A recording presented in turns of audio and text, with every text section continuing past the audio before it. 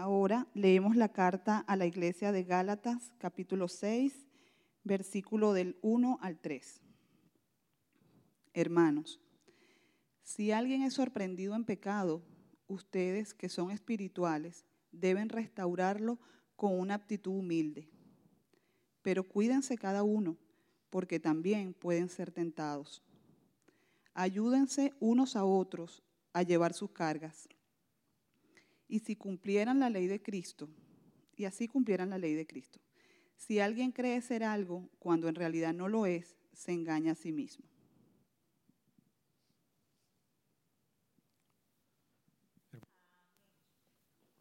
Es palabra de Dios. Oremos.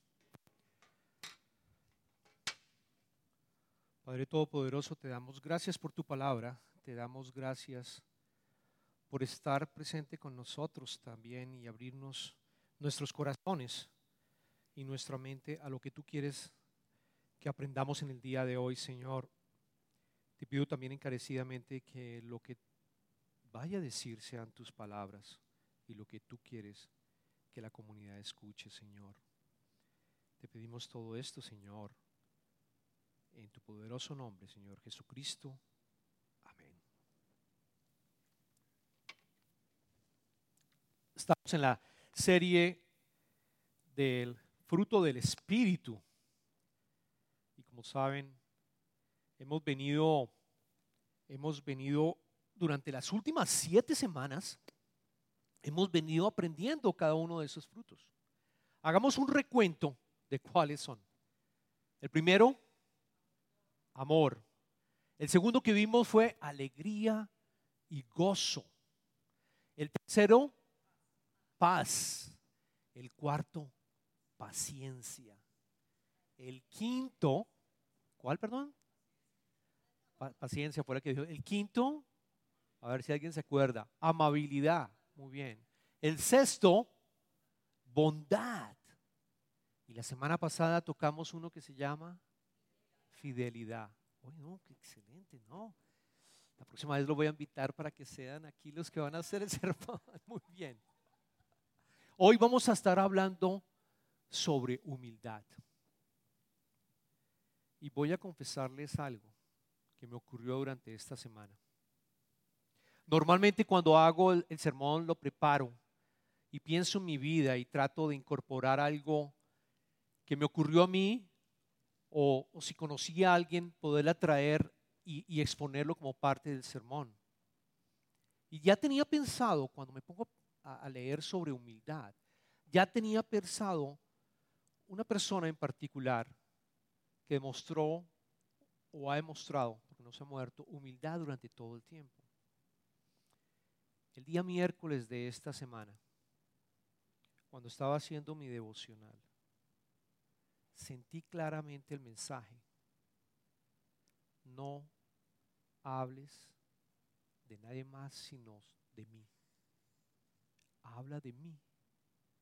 Dile a ellos que aprendan de mí como ser humilde. Les juro que pocas veces he escuchado tan claramente la palabra del Señor como ocurrió ese día. Y claramente no voy a estar presentando a nadie más sino a Jesucristo como la persona más humilde que ha vivido sobre la tierra y que nosotros tenemos que aprender de él. Estuvimos leyendo sobre la carta de Pablo a los filipenses. Esta iglesia estaba localizada en Filipos. Es una carta que es considerada la epístola de la alegría. ¿Y por qué es considerada la epístola de la alegría? Y es porque Pablo le escribe a los filipenses dándole las gracias por todas las ofrendas que ha recibido, porque Pablo, en el momento que escribe esta carta, en el año 61 después de Cristo, estaba preso. Entonces él escribe la carta y los invito a que lean, son solo 4 capítulos de esta carta. Y él escribe a todos los filipenses dándoles las gracias y también diciéndoles que permanezcan unidos, que permanezcan firmes, porque había una persecución contra ellos, como saben. Una vez Cristo resucitó, todos los cristianos fueron perseguidos. Entonces los invita a que permanezcan unidos y también permanezcan firmes, pero al final, como lo mencionamos, que sean humildes. Eso fue el mensaje que leímos en los versículos 3 y 4. Vamos a leerlos nuevamente. Capítulo 2 de la carta de Pablo a los Filipenses. Vamos a leer versículos 3 y 4 nuevamente para recordar. No hagan nada por egoísmo o vanidad, más bien con humildad consideren a los demás como superiores a ustedes mismos. Cada uno debe velar no solo por sus propios intereses, sino también por los intereses de los demás.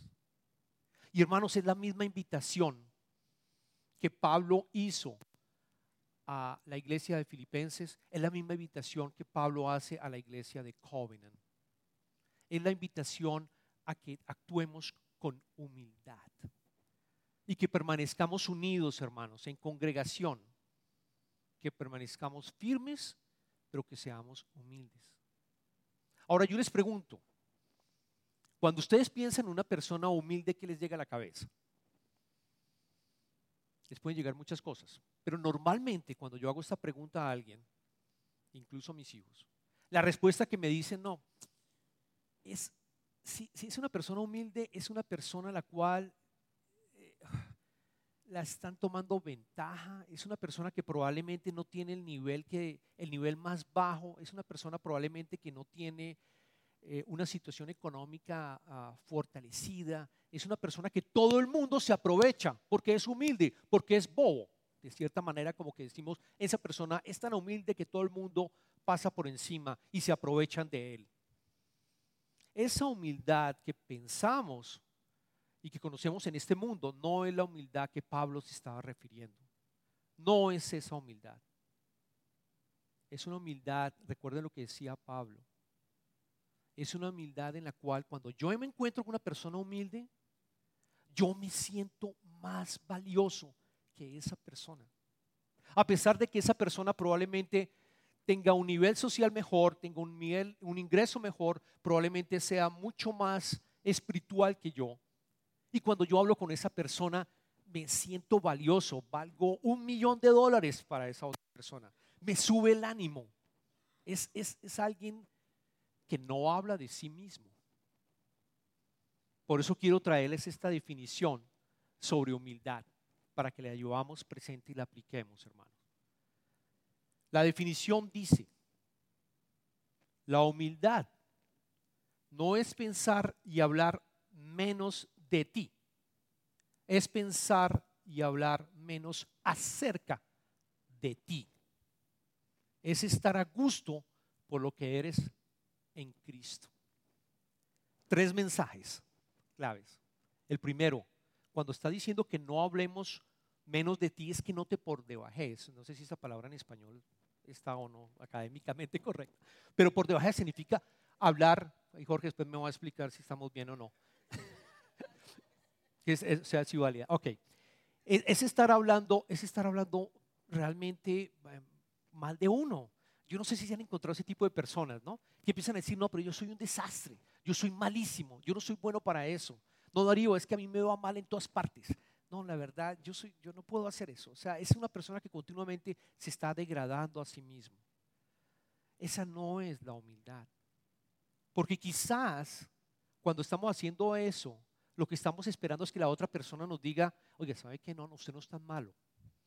Usted realmente no, usted es bueno en esto y esto y otro. Como que estamos subiéndole el nivel a la persona, ¿no? De cierta manera respondiendo de esa manera. No, esa no es la humildad.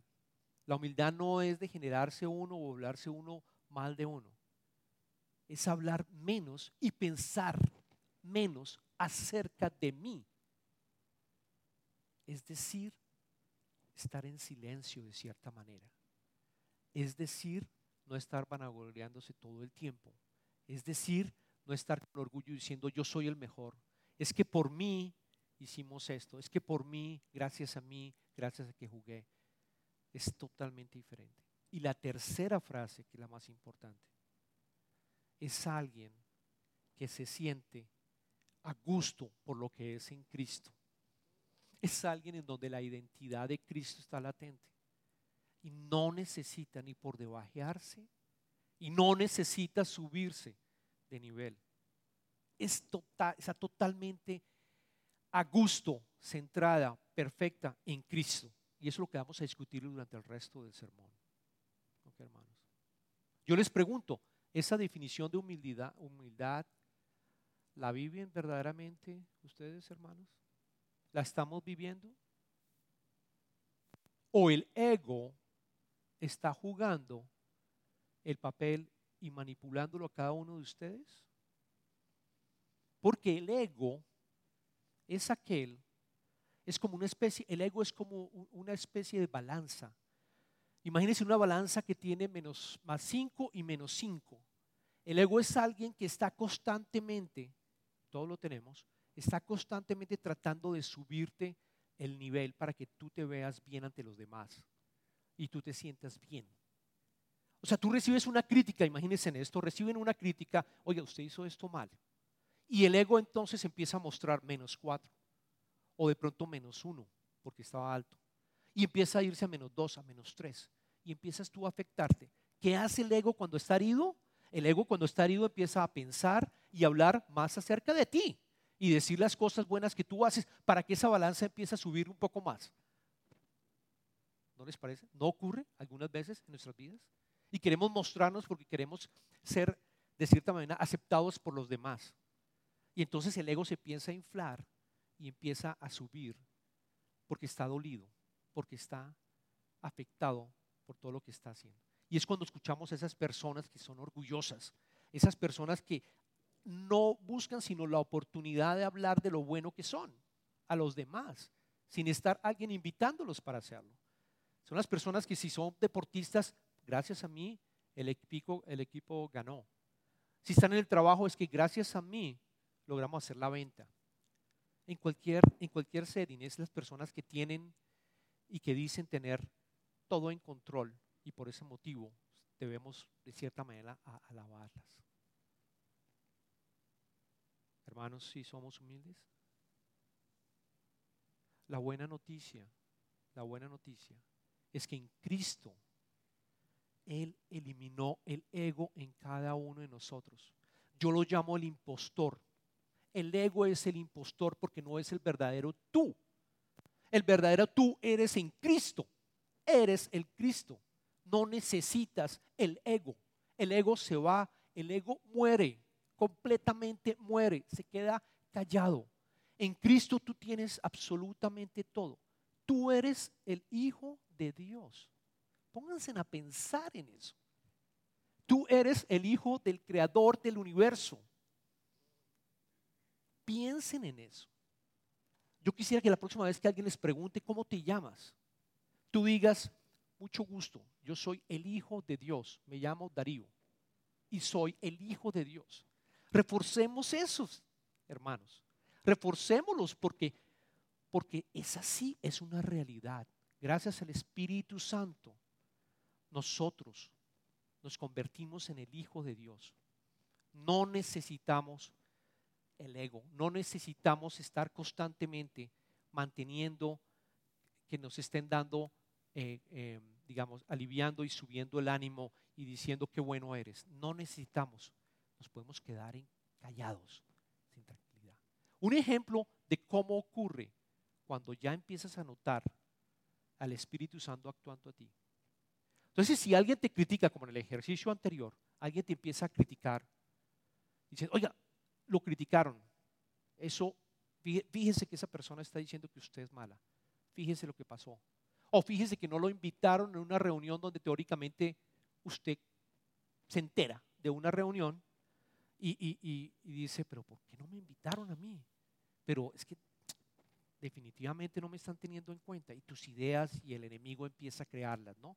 No valgo, no realmente. ¿Qué tengo que hacer para que me inviten? ¿Qué tengo que hacer para que me inviten? Si ya tienes el Espíritu Santo, tú puedes decirle a ese ego, callado, cállate. En Cristo yo estoy completo. Puedo tener debilidades, pero mis debilidades son mi fortaleza en Cristo. No me afecta, no me afecta. Y tú colocas la mirada en Jesucristo. no me afecta. O por el contrario, si alguien empieza a adularlo y decirle que eres lo mejor, tú también le dices, cállate, cállate, cállate, ego, no voy a hablar. ¿Y sabes por qué? Le puedes decir, porque yo soy bueno teóricamente gracias al regalo que Dios me dio en mi creación. Porque soy bueno jugando, porque Dios me creó así. Porque soy bueno en negocios, porque Dios me creó así. Yo no tengo que robarle a Dios mis habilidades. Eso se llama copiarse y robarse de Dios algo que no es tuyo, que no es nuestro. Nos estamos de cierta manera robando como nos diseñó Dios y esos regalos. Esas dos son eliminadas. Gracias al Espíritu Santo podemos eliminar a ese ego que nos está afectando, hermanos. Y esa es mi oración para cada uno de nosotros que lo pensemos y actuemos, porque es una realidad. Eres el Hijo de Dios, no necesitas absolutamente nada. Eres aceptado como eres. ¿Tienes debilidades? Sí, todos las tenemos, pero con Él esas debilidades se vuelven fortalezas, como lo dice Pablo. Y puedo seguir creciendo porque tengo que crecer aquí en la tierra. Y voy a crecer gracias al Espíritu Santo. No tienes que martirizarte. En mi vida de trabajo, trabajando por una compañía de tecnología durante todos estos años, he visto cuando un compañero, por ejemplo, lo botan de la compañía por una circunstancia de reorganización. Sale de la compañía. Les aseguro, hermanos, que esa persona, he visto varios que sufren porque la identidad de ellos siempre estuvo en el título. Yo era director, yo era vicepresidente. Me salí de la compañía y ya me siento nadie. No me siento alguien. No me siento lo que yo era antes. Y el ego trata de ganarse esa balanza que les comentaba. ¿Cómo hago para volver a obtener ese trabajo? O mejor, ¿cómo hago para mejorar mi salario porque lo perdí? La batalla del enemigo es constante y que te está afectando. Ese impostor nos está afectando.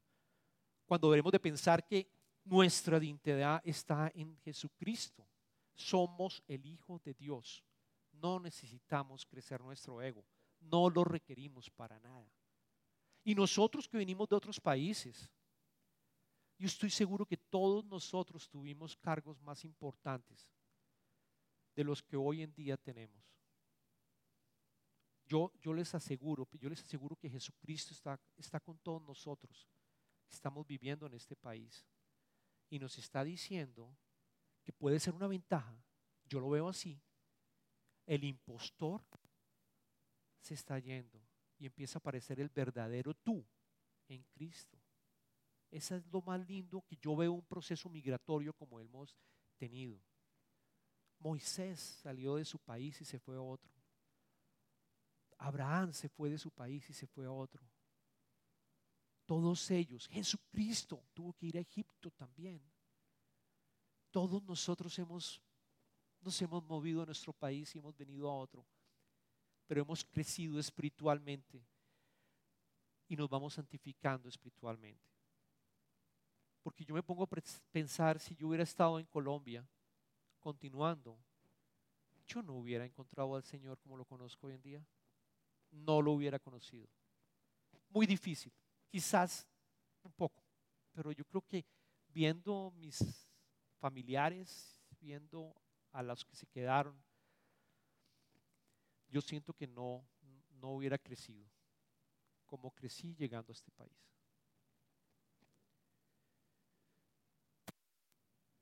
Vamos a continuar y vamos a leer sobre dos recomendaciones que les traigo, hermanos. El primero es, que fue parte de lo que escuché la semana pasada. La primera recomendación que se lleven: aprende de Jesucristo y fija siempre tus ojos en Él. O sea, ¿cómo hago para practicar esta virtud de la humildad continuamente? Aprende de Jesucristo. Él es tu profesor.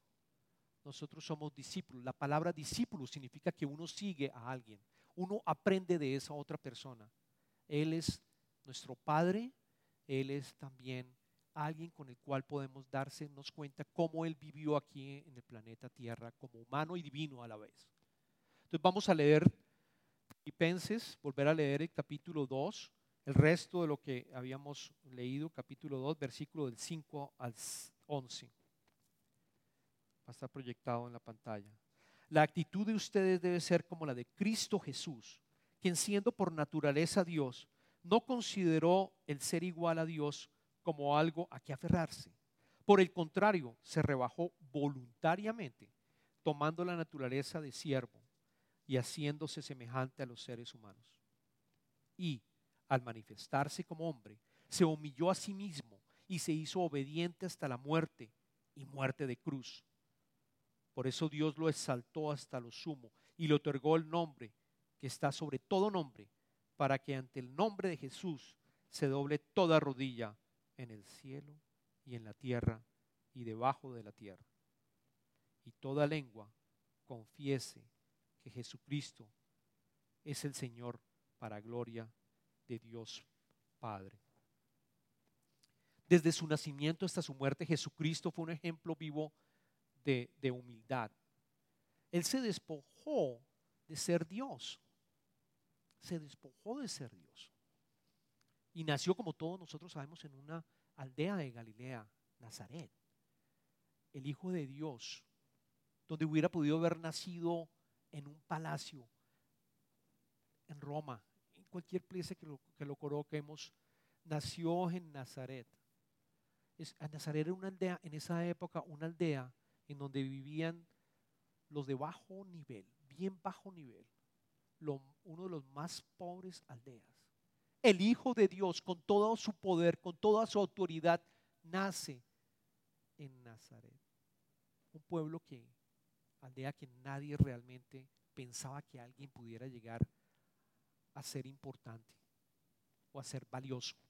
Nadie creía.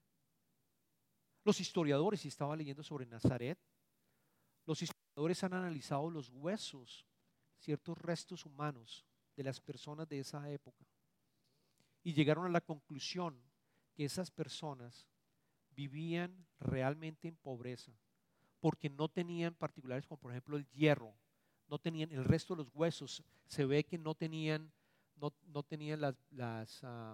las proteínas suficientes, luego no estaban bien alimentados. Los mismos historiadores dicen que ellos tenían una dieta de granos, vegetales, pan, aceite de oliva y algunas frutas.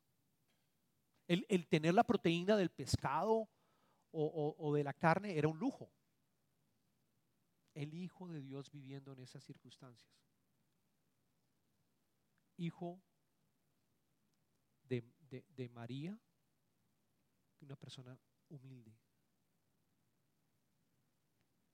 José, humilde, siendo carpintero. La carpintería era considerada una de las más bajas en esa época, de las supremamente más bajas. Eran los artesanos y los carpinteros bien abajo, porque ellos tenían que buscar el trabajo. Realmente no era algo continuo. La gente que estaba digamos, en el nivel medio, tenían o propiedades o rentaban propiedades y cultivaban, lo cual permitía que hubiera de cierta manera un ingreso continuo, un ingreso relativamente estable. No con Jesucristo. 31 años estuvo trabajando con su padre como carpintero. El Hijo de Dios trabajó como tú y yo. Sigamos el ejemplo. Como tú y yo, ayudando a su familia, ayudando a su padre para poder sobrevivir, siendo humilde. La segunda, tomó la naturaleza de siervo. Y esa es una de las grandes conclusiones también que podemos sacar, hermanos, mirando la vida de Jesús. Cuando yo digo que la humildad, y decíamos que la humildad es no hablar acerca de mí, es porque yo estoy interesado en la otra persona y la quiero colocar lo más alto posible. Yo quiero escucharlo, sus problemas, y voy a servir. ¿Cómo ayudo a mi hermano? No es acerca de mí. Esa es la vida cristiana, no es acerca de mí, es acerca de mi hermano que está allí. ¿Cómo puedo ayudarlo para que continúe? Y por último, fue obediente hasta la muerte. Hermano, no sé por qué circunstancias estás viviendo hoy en día, pero el camino que tú estás llevando es diferente a la persona que está a tu lado derecho o a tu lado izquierdo. No lo sabemos por qué, pero es así. O sea que tampoco me puedo comparar con alguien. No me puedo comparar con esta otra. ¿Por qué bendijo a esta otra persona? Es un misterio. Lo sabremos cuando lleguemos allá. Como decía la canción, nos está formando. Él nos está formando. Luego tu caminar es diferente a mi caminar. Tu caminar es diferente a la de tu hermano. Pero como Jesucristo tenemos que ser obedientes. Tenemos que ser obedientes con lo que Jesucristo ha colocado en nuestras manos, en nuestra vida, y tener esa fe que al final, no importa lo que pase, es para el bien nuestro.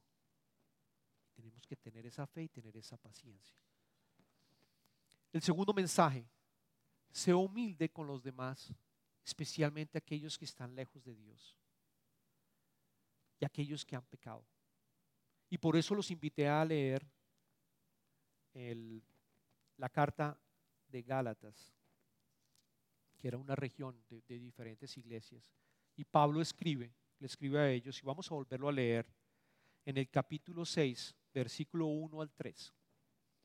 Pablo dice: hermanos, si alguien es sorprendido en pecado, ustedes que son espirituales deben restaurarlo con otra cosa sino de la cruz de nuestro Señor, que son espirituales deben restaurarlo con una actitud humilde, pero cuídese cada uno porque también puede ser tentado.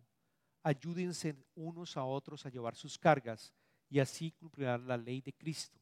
Si alguien cree ser algo cuando en realidad no es nada, se engaña a sí mismo. Esta invitación también a la iglesia de Gálatas viene también para nosotros, jóvenes. Seamos humildes con nuestro hermano. Si lo vemos pecando o si no conoce al Señor, es donde debemos de ser humildes, no pensar en nosotros, sino pensar en nuestro hermano. ¿Cómo puedo restaurarlo? La palabra griega restaurar es, por ejemplo, cuando un hueso se rompe y tú lo restauras nuevamente. Es cómo hago para ayudarle a mi hermano para que no peque más, para que él vuelva al camino del Señor. Es como ayudar a mi hermano que no conoce a Jesucristo para que venga y conozca a Jesucristo. A mí me gusta decir, tú haces la conexión y Dios hace la perfección. En otras palabras, invítalo a que vaya a una iglesia, joven en otra iglesia, invítalo. Una vez venga el Espíritu Santo va a trabajar en esa persona, les aseguro, y va a conocernos, va a conocer al Señor. Yo los invito a que hagamos también lo posible para que todos conozcan al Señor y tengan vida eterna y tengan salvación. Es parte de ser humilde. Y como lo dice Pablo, si tú crees que estás en una mejor posición, estás equivocado. Nuevamente, no eres humilde. No eres humilde. Porque tú puedes pecar. Porque tú puedes ser tentado y tú puedes llegar a pecar. Y si pecas, tú esperarías que tu hermano cristiano se acercara a ti y ayudarte a restablecerte para que puedas otra vez estar en Cristo. Esas, hermanos, es la invitación y los dos mensajes que quería traerles para hoy. Los invito a que oremos. Padre misericordioso, te damos muchas gracias porque somos hijos tuyos y eres el mejor Padre que pudiéramos tener. Gracias. Gracias por ser nuestro Padre. Te pedimos encarecidamente que nos ayudes a que el impostor no siga manipulando nuestras vidas y que la identidad en Cristo, Señor, esté presente siempre, de tal forma que aprendamos de ti, Jesucristo, y no suframos a costa del impostor y del ego y de las mentiras. que en nuestra cabeza nos acosan, Señor. Te pedimos todo esto, Señor, con fe, en tu nombre. En este momento, Señor, entramos a la parte de las ofrendas donde damos de regreso a ti. Y te pedimos que a todos aquellos que están dando, Señor, los colmes de bendiciones también. Y que todo aquello que se esté dando, Señor, es para el trabajo de tu reino aquí en la tierra. Y poder de esa manera que todos te conozcan y el Espíritu Santo y la iglesia siga creciendo, Señor. Te pedimos todo esto en tu precioso nombre.